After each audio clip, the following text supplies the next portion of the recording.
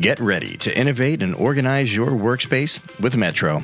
As the industry leader in storage and distribution systems, Metro is here to transform and organize your kitchen.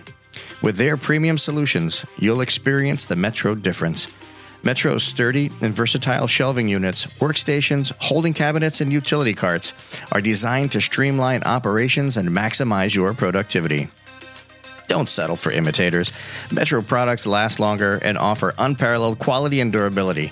Plus, the many customization options ensure that your space is tailored to your unique needs. Hey, we use them here at Walk and Talk. Say goodbye to chaos and hello to order with Metro Shelving. Visit their website or contact them today to start designing your perfect space. Metro Shelving, your partner in organization and efficiency. 3, 2.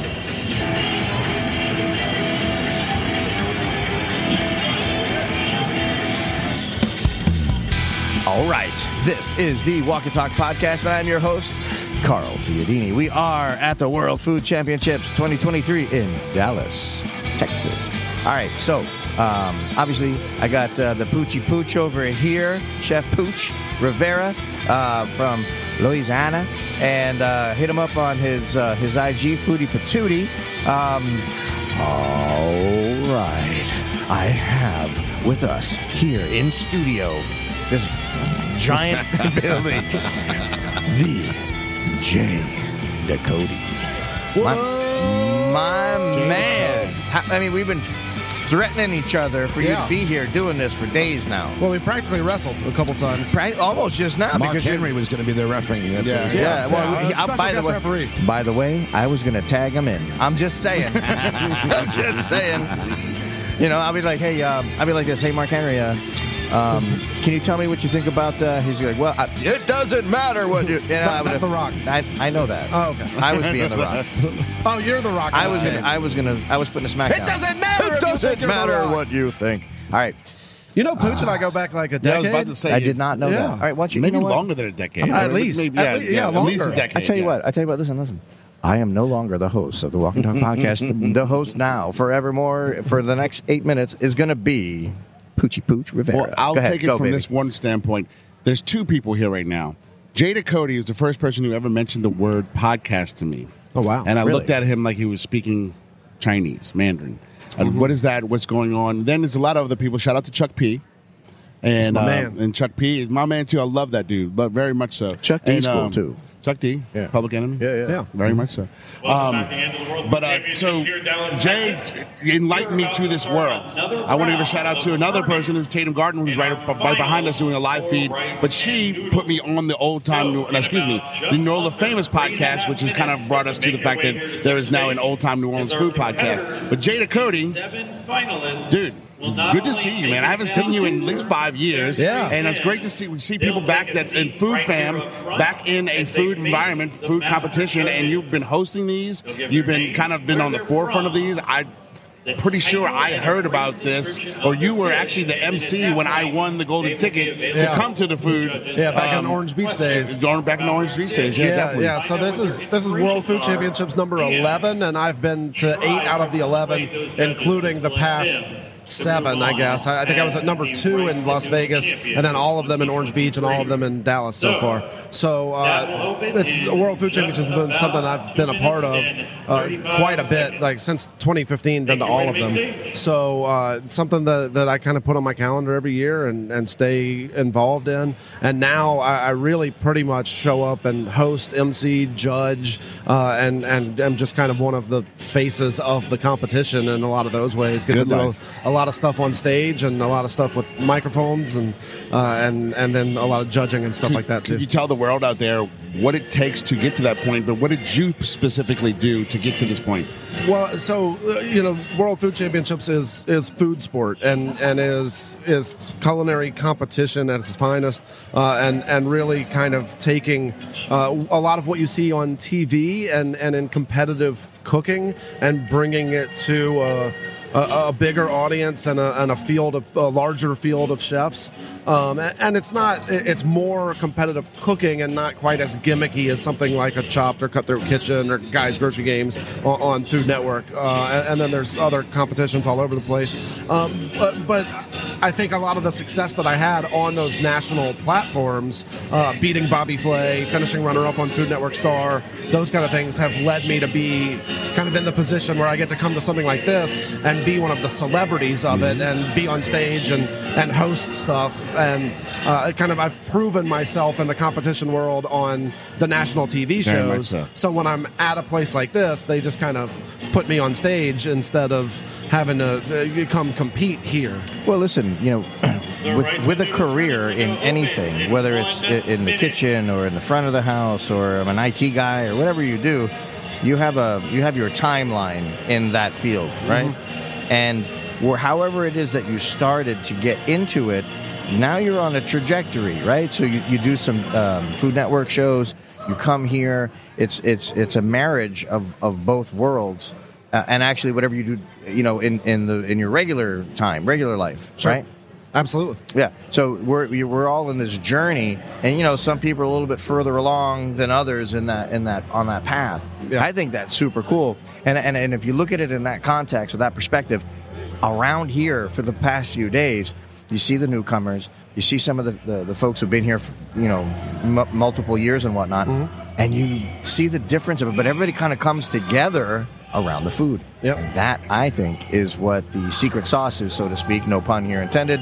I think that's the secret ingredient. Well, Jay is really the full package, too, because Jay started off as a kind of food journalist. Mm-hmm. Then you went into the chef world. Then you went into having your own line of products, a restaurateur after that, then your own radio show, at the same time juggling being on TV, Food Network Star, doing all these things. I mean, you truly are, you got to put you on a pedestal because you've done it all and you're seasoned, And a lot of people think that they can do one thing and next thing you know, I'm just this. And it's like, no, you've actually eaten crow and actually made it to the top, ladder by ladder, falling down a couple of steps, going back up, and like sure. it's a good feeling to know you. It's a good feeling to be back here with you. All that stuff, and it brings back good memories, man. I'm like just dogging it out in the kitchen with you, and you're trying to get things done and last minute. And you were there for a lot of those super early, like cutting my teeth kind of pop-ups and stuff. Cooking at breweries, cooking mm-hmm. at bed and breakfast, doing pop-ups in restaurants, but pop-ups and trying to sell tickets to creative culinary events where we were just playing, mm-hmm. but trying to make something of it and make a name for ourselves. Very much so. And doing it through radio and podcasts and social media, but then also through food and through cooking and just building a culinary brand in all of those ways. And I think you're right. It's kind of that culinary Renaissance man mentality of and I don't think it was. I can tell you, it was never something that I thought, this is the path, this is what I want to do. In the next 5 years, I want to do all of these things. It wasn't on your dream board. Right, it wasn't. It just kind of worked out that way. That's just the way that life went. So you mentioned food journalism. What was that about? So I really got into the food world through blogging. And then the next thing that I turned to after the success of the blog was other food writing. So I got a master's degree in political science and then said I don't want to be a political scientist for the rest of my life. Didn't go on to get a PhD. Taught high school math and coached baseball for 2 years. Then got a job doing grant writing and policy research for the state of Louisiana. I was bored out of my mind. Started writing about food instead of healthcare grants while I was sitting in a cubicle just being bored. And that food writing turned into a blog, but then the blog turned into other freelance food writing opportunities. And I was able to write for other magazines and newspapers. And the food writing is really kind of for my own blog and then finding ways to write for other publications is what led to radio and podcasts and everything else. Hold on. Because you're saying this, and you said I'm in a cubicle, man, and you're like, I'm bored out of my mind. Mm-hmm. I'm in a cubicle. And your window to the world was the food. The food kind of like opened the horizons. It literally opened the window for you, figuratively as well, but then you jumped out the window and you actually made a life in it. Yeah. So you in your confinement, we all. Well, I mean, I've worked in cubicles for a short period of time too. It's brutal. And what you did was you said, "Oh man, my Windows, my laptop, or Windows, my laptop, and I can see the world." And then the freaking window opened. You jumped out. Here you are. You did all this other stuff. To me, I think there's a story in that one little piece. Mm-hmm. That little piece, I think, would make a terrific story. Yeah. You don't. That story doesn't. It doesn't stop there. No, but that's the focus. I think that would be inspirational to millions of people. That part, that vein, man. To me, because when you're talking to me, that's what I hear, and I'm like, my goodness, that was me. Mm-hmm. That was me.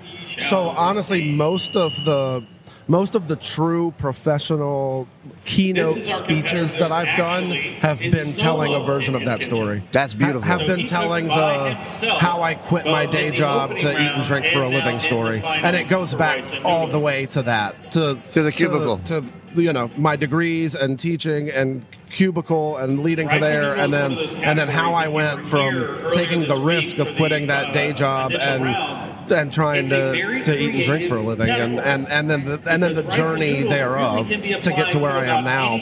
But that process is a big part of that speech. So Jay, what's in the works right now that you're what's coming up next for you? I mean, obviously we're here, we're doing this. Yeah, sure. This is prime time right now. What do you have coming up? Yeah, 2024 is going to be a wild one. I've got a few big things on the calendar already. I should be in Puerto Rico the month of July. And I'll be teaching a college class in Williamsport, Pennsylvania, the month of September. And the rest of the year, I'm going to be all over the place. I'm going to be doing a few food tours, some where I'm cooking, some where I'm just traveling and experiencing and inviting people to come with me. I know I'm going to be booking a lot of catering and private dinners and stuff like that in between. When I'm home, the calendar's starting to fill up already. I'll be in Washington, D.C. for an event called Washington Mardi Gras. That's a big Louisiana celebration of culture in our nation's capital. Yeah, D.C. Mardi Gras. I'll be there in late January. I mean, I could pull out the calendar and start flipping through it. It's mostly full already. You will see our so your calendar is full, unlike me, right at this moment here.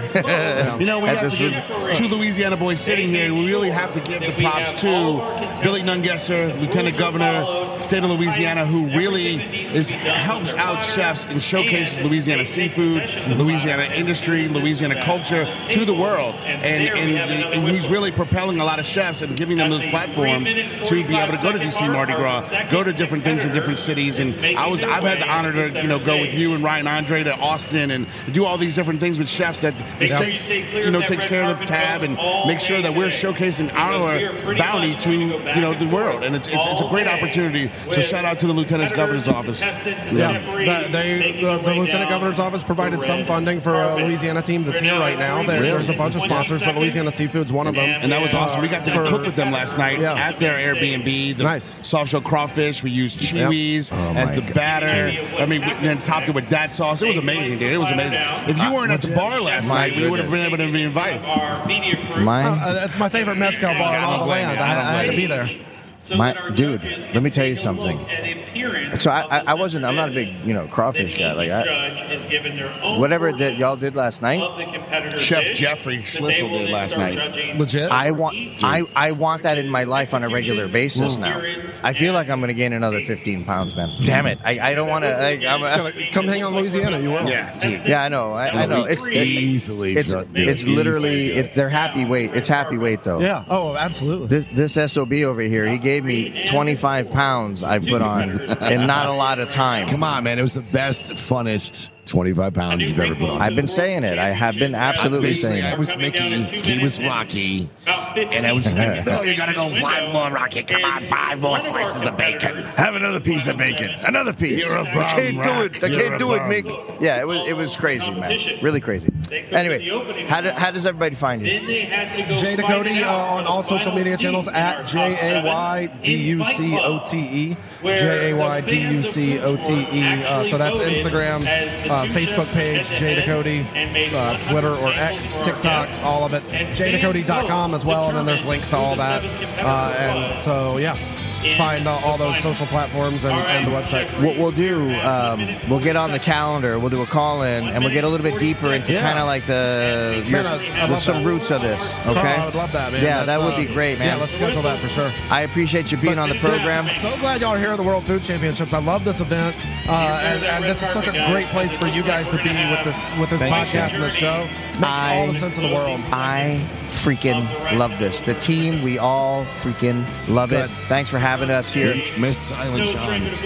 I sent him I literally sent him a text about 30 minutes ago saying, bro, wish you was here, man. Wish you was here. Just like that. All right. Poochy Pooch, appreciate you being on this episode. Thank you very much. We are out. Thank you, Jack. Love you, boy. I appreciate you. Love you, bud. We have our fifth person taking a seat.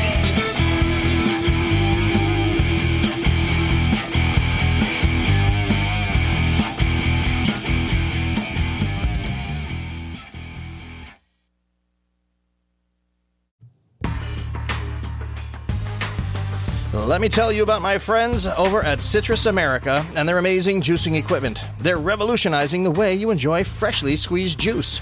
They're at the best hotels, restaurants, and markets. Their mission is simple. Develop a unique consumer experience with on-premise juicing, deliver healthy taste options to clientele, and juice more faster. It's that easy.